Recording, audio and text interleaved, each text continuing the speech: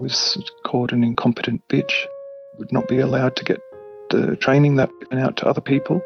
The managers who was trying to stop me from achieving anything made sure I was unable to access those things. In another area, I was not allowed to use the men's toilet. There were no female toilets. And I was told I needed to go in the bush. My whole body felt like it was on fire last year, and still I get triggered now and again, and it's my body that reacts. It's the fire through my esophagus, the nausea, the pain that goes through my legs, the sleepless nights, the triggers, the waking up, sweating and having nightmares, you name it. No one knows who the next victim of bullying is, or what circumstances might lead us to become victims. It could be you, your kids, your partner. Bullying touches us all. I'm Ray Johnston. I'm a science and technology journalist and broadcaster and a proud Wiradjuri woman. I was born and raised on Darug and Gundagutta country in Western Sydney. I spent 15 years hustling for opportunities and working in minimum wage hospitality jobs, many of those years as a single mum, before finally getting a full-time gig in media. I haven't looked back since, but throughout these years, I experienced many incidents of bullying, some that I have never shared before. I wasn't ready, and I never thought my words could change the outcome or reduce the damage. But I am ready now, along with many others who have decided to share their stories with you. He believed that he was worthless and, a piece of crap, like he kept getting told every day. And he just gave up.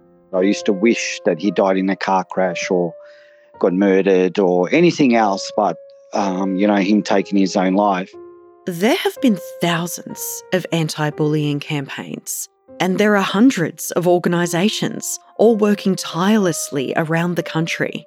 School programs, workplace programs. So after all these efforts, you might think incidents of bullying are decreasing. But are they? In our society, people will spread rumours about one another.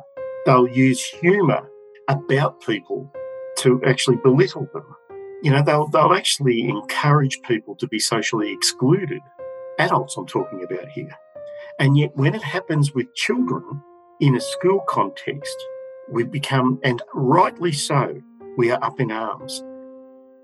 This is Harmful, a new SBS podcast exploring the hidden dimensions and complexities of bullying in Australia.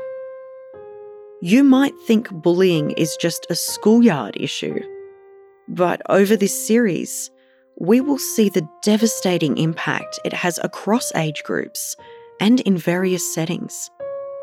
Over 6 episodes, we will tackle difficult conversations and hear from victims, perpetrators, and witnesses. We'll examine the root causes of these toxic behaviours and maybe influence a change towards a safer environment for us all. This is not just another podcast retelling tragic stories. This is the start of a conversation and a call to action. I hope you'll join me for Harmful. Listen and follow in the SBS radio app at sbs.com.au/harmful or in your favourite podcast app.